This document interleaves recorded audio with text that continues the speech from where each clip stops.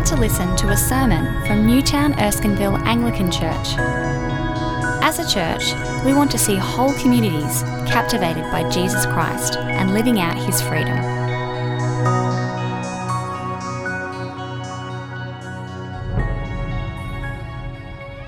As Roger mentioned, my name's Andrew, and this is the second in our series on Abraham and Abraham's faith. Just going to move these and then let's pray. Father, speak to us this morning through your word by the power of your Holy Spirit, that we may see things clearly and put aside our own false judgments for Jesus' sake. Amen. One of the things, there is an outline in the service sheets. You've probably got an outline on the way in, if that's of use to you. One of the things that riles people most about Christianity and the Christian faith is the idea of God's judgment and of things like God's wrath and hell. Can't Christians just shut up about all this stuff?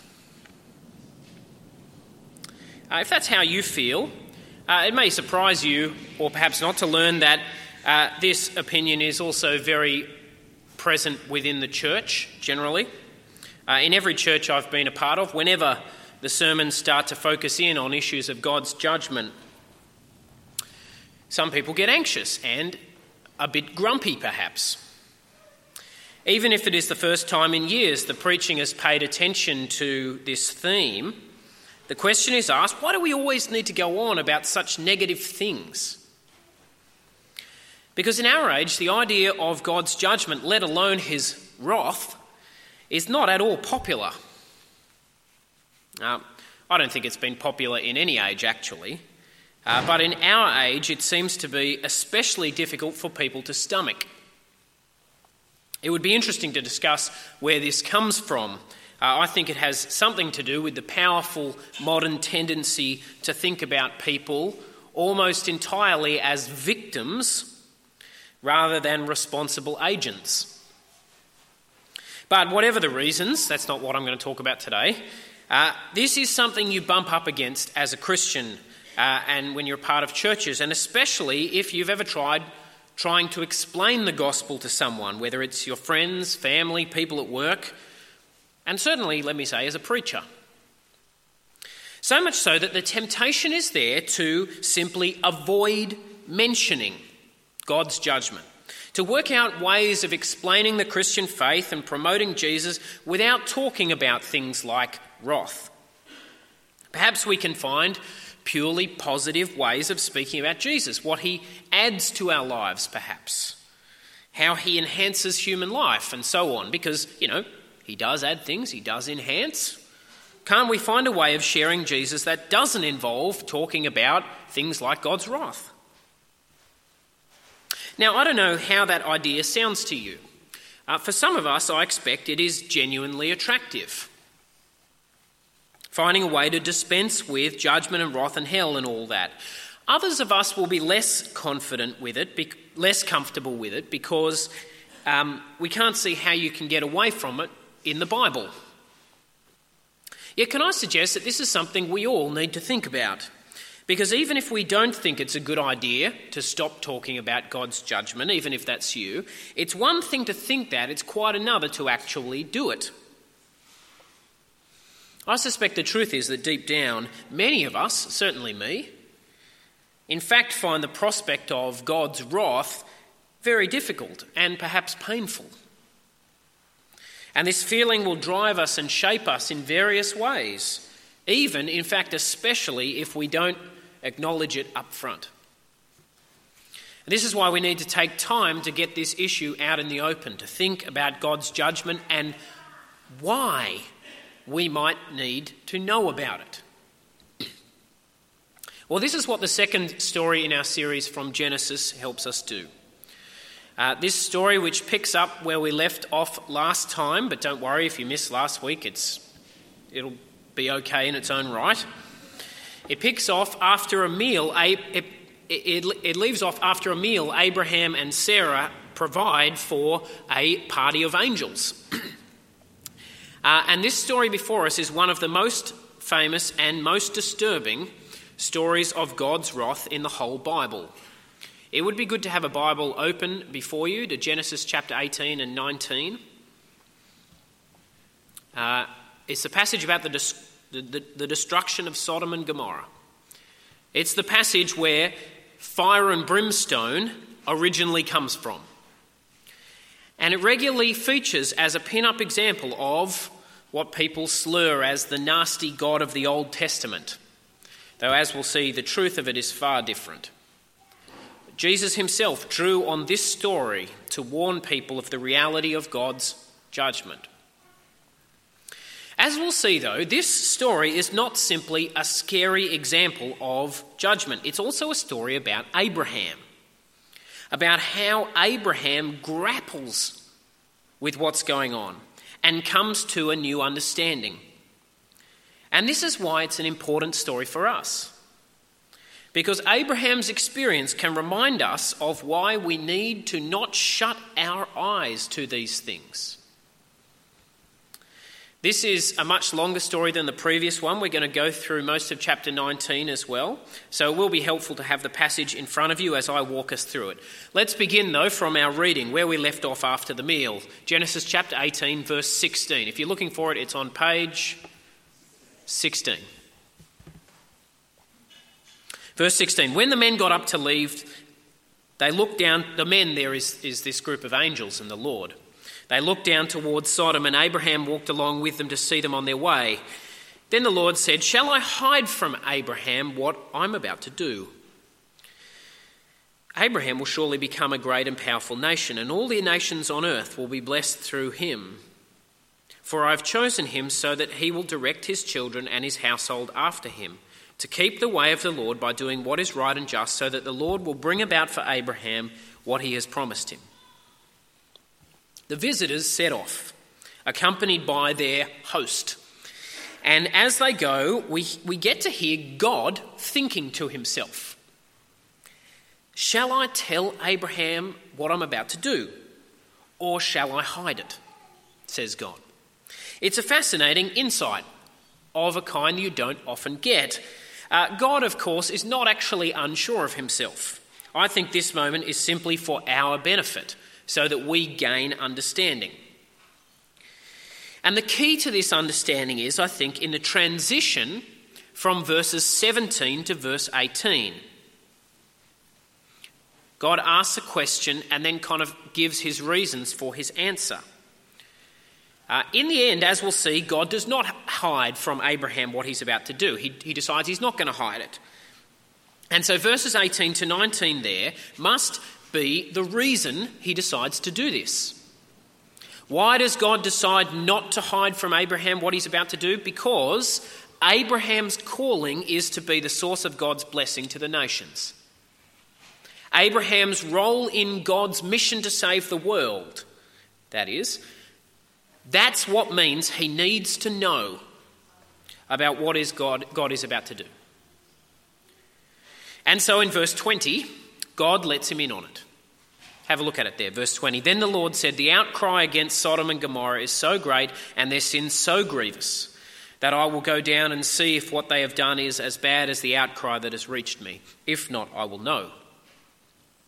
The men turned away and went toward Sodom, but Abraham remained standing before the Lord.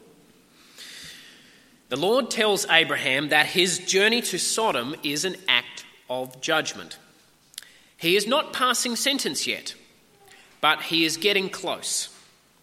He has heard some damning evidence. There has been a great outcry against the cities. This idea of an outcry is a powerful and important biblical image. It's the Bible's way of depicting God's concern about injustice. Injustice and evil create an outcry, much like actually they do today in a way. People cry out for justice. There's a sense of outrage. The Bible speaks about that too. And it's an image of a sense that something is out of joint here. that there is a wrong that needs righting. Here God says he is responding to an outcry against Sodom and Gomorrah, a terrifyingly great outcry that has necessitated his personal attention. He is going down to determine its truth in order to verify that it is what it seems to be. Now, the implication of this is that unless there has been some mistake, Sodom and Gomorrah are going to be annihilated. And Abraham understands this, and it drives him to speak very abruptly to God in verse 23, very boldly. Then Abraham approached him and said, "Will you sweep away the righteous with the wicked? What if there are 50 righteous people in the city? Will you really sweep it away and not spare the place for the sake of the 50 righteous people in it? Far be it from you to do such a thing, to kill the righteous with the wicked, treating the righteous and the wicked alike. Far be it from you. Will not the judge of the earth do right?" Abraham's response to God's disclosure of what he is doing is one of shock. But not just shock, there is a real sense of indignation in what he says here. His first question is not, "Are you really going to destroy these cities?" But he puts it differently. He says, "Will you sweep away the righteous with the wicked?" It's a question that is already a criticism, because it already assumes that the facts of the situation lie in a certain way. Or to put it more explicitly, Abraham assumes that there are, in fact, many righteous people in Sodom. Abraham is sure, you see, that the destruction of the city could not possibly be just. He's appalled by the thought. And so he appeals to God's justice. He reminds God of his own just character, and he tests it by saying, "What if there are 50 righteous people there? Will you still destroy it?" It's a bold, even self-assured engagement with God. God responds, though, by simply granting the request implied by Abraham's question. In fact, he gives him more than he asks for. Abraham had only complained of the indiscriminacy of God's judgment, that it didn't distinguish between the righteous and the wicked, but God declares that he'll do far more than discriminate. Verse 26, the Lord said, "If I find 50 righteous people in the city of Sodom, I will spare the whole place for their sake." He will spare the whole city if there are 50 righteous people. Now, this success and kind of surprise leads Abraham to suddenly become aware of who he's speaking to again and speak more respectfully, and yet still boldly. He seeks what he thinks are further concessions from God. Verse 27, then Abraham spoke up again, "Now that I have been so bold as to speak to the Lord," maybe at the back of his mind is remembering that mostly when people do that, they die. "Though I'm nothing but dust and ashes, what if the number of the righteous is 5 less than 50? Will you destroy the whole city for lack of 5 people?" Do you notice the clever way that Abraham kind of whittles God down? Okay, so you said 50, God. 45 is only 5 less than 50. You wouldn't let those 5 make the difference, would you? But God is still quite relaxed. "If I find 45 there," he said, "I will not destroy it." Verse 29, once again Abraham, spoke to him. "What if only 40 are found there?" He said, "For the sake of 40, I will not do it." Then he said, "May the Lord not be angry, but let me speak. What if only 30 can be found there?" You can see that Abraham feels he is pushing things here, being a bit too bold, but again, God is happy to grant his request. He answered, "I will not do it if I find 30 there." And so it continues. Abraham said, "Now that I've been so bold as to speak to the Lord, what if only 20 can be found there?" He said, "For the sake of 20, I'll not destroy it." Then he said, "May the Lord not be angry, but let me speak just once more. What if only 10 can be found there?" He answered, "For the sake of 10, I will not destroy it." And then the Lord takes Abraham at his word that that's where he was going to stop. And he leaves off speaking, and Abraham returned home. I think there's a growing sense of uneasiness here. Abraham, as we've seen, begins with an air of almost moral indignation. Yet he gradually discovers that God is far more merciful than he expected, and maybe even than he himself thought was appropriate. God goes with Abraham at every step so that when the conversation comes to an end, when the Lord finishes speaking with him, we're left unsettled. At the beginning, Abraham rushes in with an air of moral indignation, confident that he knows the truth about how things stand and about what God's judgment should look like, and it's not that. But at the end, he and we with him are left with an eerie sense of foreboding about how much he may in fact have not understood. Well, the story that follows in chapter 19 shows that Abraham's assumptions about the situation were in fact profoundly wrong.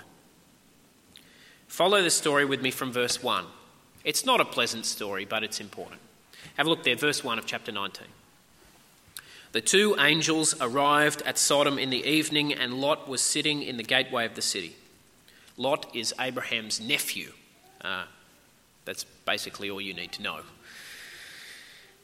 When he saw them, he got up to meet them and bowed down with his face to the ground. "My lords," he said, "please turn aside to your servant's house. You can wash your feet and spend the night and then go on your way early in the morning." "No," they answered, "we will spend the night in the square." But he insisted so strongly that they did go with him and entered his house. He prepared a meal for them, baking bread without yeast, and they ate. As Abraham had done just previously, Lot insists on showing the strangers hospitality. Yet there is something darker in Lot's insistence than there was in Abraham's. Lot, Abraham's nephew, as I said, had been a resident of Sodom for many years now. And from what follows, we can only assume that he could imagine and feared what was about to unfold. Verse 4. Before they had gone to bed, all the men from every part of the city of Sodom, both young and old, surrounded the house. They called to Lot, "Where are the men who came to you tonight? Bring them out to us so that we can have sex with them." Lot went outside to meet them and shut the door behind him and said, "No, my friends, don't do this wicked thing. Look, I have 2 daughters who have never slept with a man. Let me bring them out to you, and you can do what you like with them. But don't do anything to these men, for they have come under the protection of my roof." "Get out of our way," they replied, verse 9. "This fellow came here as a foreigner, and now he wants to play the judge." They're talking about Lot. "We'll treat you worse than them." They kept bringing pressure on Lot and moved forward to break down the door. But the men inside, verse 10, reached out and pulled Lot back into the house and shut the door. Then they struck the men who were at the door of the house, young and old, with blindness, so that they could not find the door.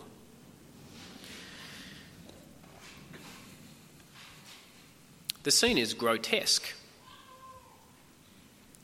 All the people of the city, we are told, both young and old, to the last man, come to Lot's house with the intention of raping his guests. The main crime here is the intended abuse of those who were meant to be protected as guests. It's not the fact that it was a same-sex rape that was intended. Although there is no doubt that the same-sex nature of the crime made it worse in the eyes of the writer of Genesis. The Bible consistently teaches that there is something distorted about same-sex intercourse. And as revolting as that is to us, I think this is partly why Lot desperately offers his 2 daughters to appease the mob. By the way, just because Lot does that, it doesn't mean it was a good thing to do. That's not how the Bible works. This is a story showing lots of things. The point of this story is that the whole thing is utterly debased. But the men refused Lot and pressed forward, and it seems that if it were not for the intervention of these angels, Lot and his whole household would have been raped and murdered. This is a city, we are meant to realise, that has become obsessed with sexual violence and perversion. And it cannot go on. In verse 12, the angels tell Lot the truth of the matter. Verse 12, the 2 men said to Lot, "Do you have anyone else here? Sons-in-law, sons or daughters, or anyone else in the city who belongs to you? Get them out of here, because we are going to destroy this place. The outcry to the Lord against its people is so great that he has sent us to destroy it. Now, we'll skip over the verses that follow, but they describe Lot's frantic flight from the city. He can't convince his sons-in-law to come, but he takes his wife and daughters and they flee, and all the while the angels are telling him, "Flee for your lives," they say. "Don't look back and don't stop anywhere in the plain. Flee to the mountains or you'll be swept away." And then if you just look down at verse 23, the judgment of God falls with fury. By the time Lot reached Zoar, the sun had risen over the land. Then the Lord rained down burning sulphur on Sodom and Gomorrah from the Lord out of the heavens. Thus he overthrew those cities and the entire plain, destroying all those living in the cities and also the vegetation in the land. But Lot's wife looked back and she became a pillar of salt. The Lord utterly destroys these cities and communities, everything living in the land, and Lot's wife, who looks back, unable to truly turn her back on the terrible place that had become her home, she is consumed along with it. And early next morning, less than 24 hours since he had welcomed these strangers to his tent, Abraham goes and sees it. Verse 27, this is where we'll finish. Early the next morning, Abraham got up and returned to the place where he had stood before the Lord. He looked down towards Sodom and Gomorrah, toward all the land of the plain, and he saw dense smoke rising from the land like smoke from a furnace. Let's ask, what must have gone through Abraham's mind as he stood watching this dreadful Holocaust? Shock and sadness, certainly. Perhaps he does not yet know that his prayers were not completely unsuccessful because some of his relatives, his nephew Lot, they have survived. But as he stood in exactly the same place, we're meant to see, I think, that this must also have been a moment of awakening for Abraham. A deeply humbling moment as he reflected on his conversation with God the evening before. He had been so bold, so sure that he was seeing things rightly. It could not possibly be right for God to destroy this city. How could he sweep away the wicked and the righteous like that? But now he was faced with the grim truth. God had never intended to sweep away the righteous with the wicked. God's decision that Sodom should be destroyed had been proved just. What had been shown to be mistaken were Abraham's assumptions. That Sodom was not as bad as all that. That there were righteous people in Sodom. And at this point, finally, we should remember how our story began, back in verse 16 of chapter 18, with God's deliberation over whether to hide his plans from Abraham and his decision that Abraham did indeed need to know. Now we see what this meant. What Abraham needed to understand, you see, was the truth about God's judgment and the grim reality of human evil. He needed to have this experience of being let in on God's plans to judge and feeling horrified and indignant, but then discovering that it was actually his own assumptions that were at fault. And he needed to know this for the sake of mission. He needed to know this, as we saw back in chapter 18, verse 18, because he was to become a great nation, through whom all nations of the earth would be blessed. For I have chosen him, said God, so that he will direct his children and his household after him to keep the way of the Lord by doing what is right and just, so that the Lord will bring about for Abraham what he had promised him. If Abraham was to play this role, if he was to carve out a new way of being in the world of justice and righteousness, then he needed to know the truth about God's judgments and the limits of his own.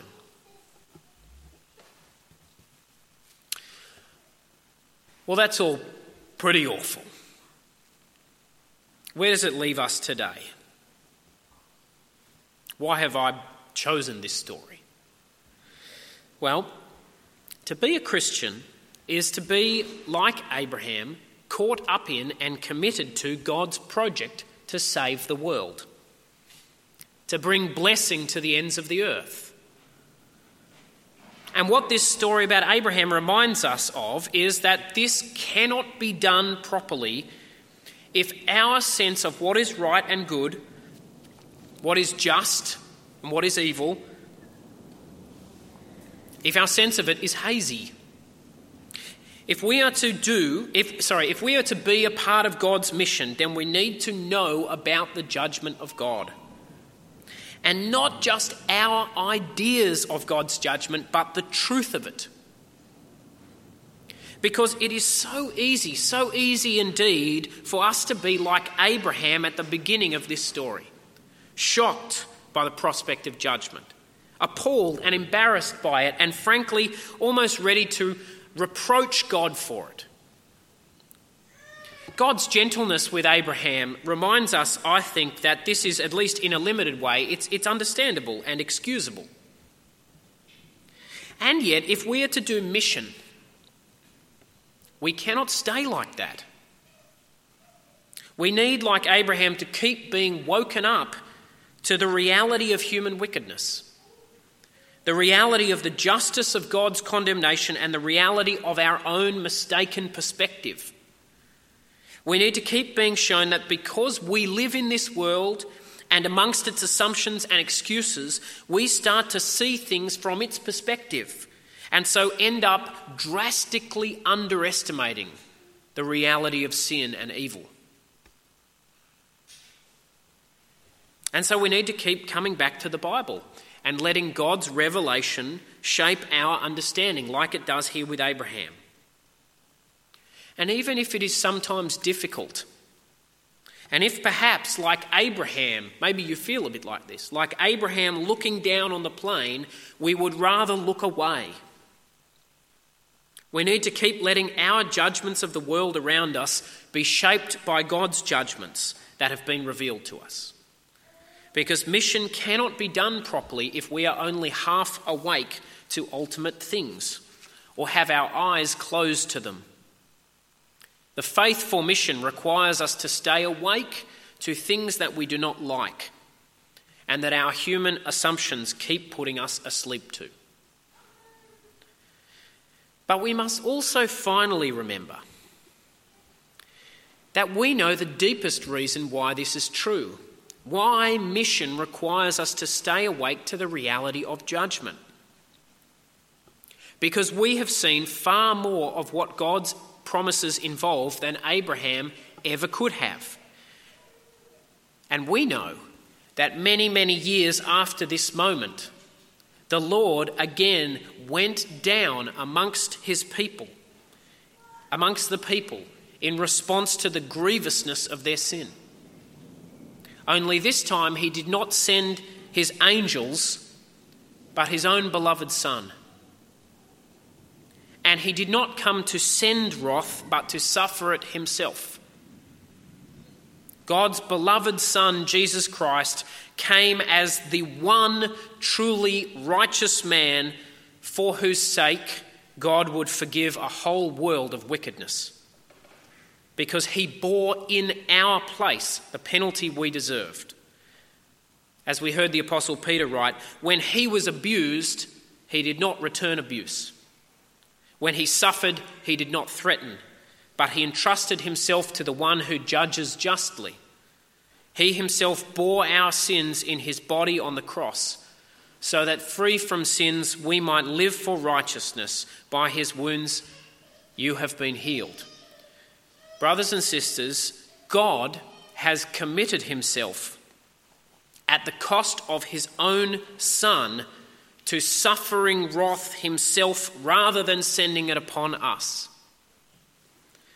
That is why we cannot shrink from a faith and a ministry and a preaching program and a church life that is fully awake to the prospect of judgment and willing to speak of it.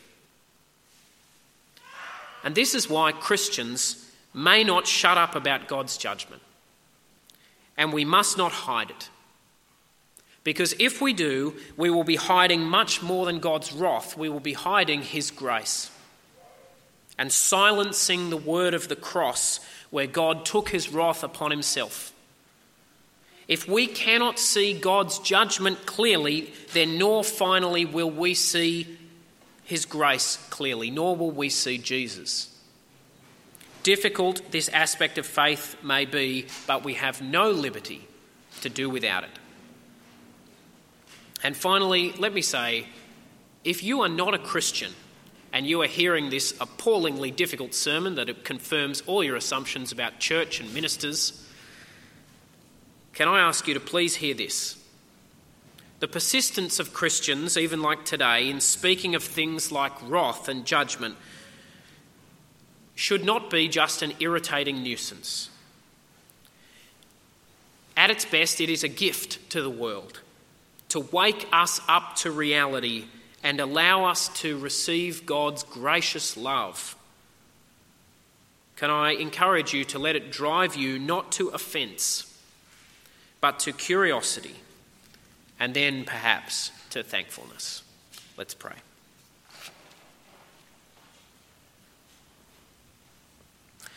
Our Father, we thank you for this difficult story in the book of Genesis. We thank you for the way you dealt gently with Abraham in the midst of it. And we ask, please, for the faith to submit to your word, to submit to your judgments, and to learn to see the world in the light of them, so that we may also see the cross most clearly. In Jesus' name we pray. Amen.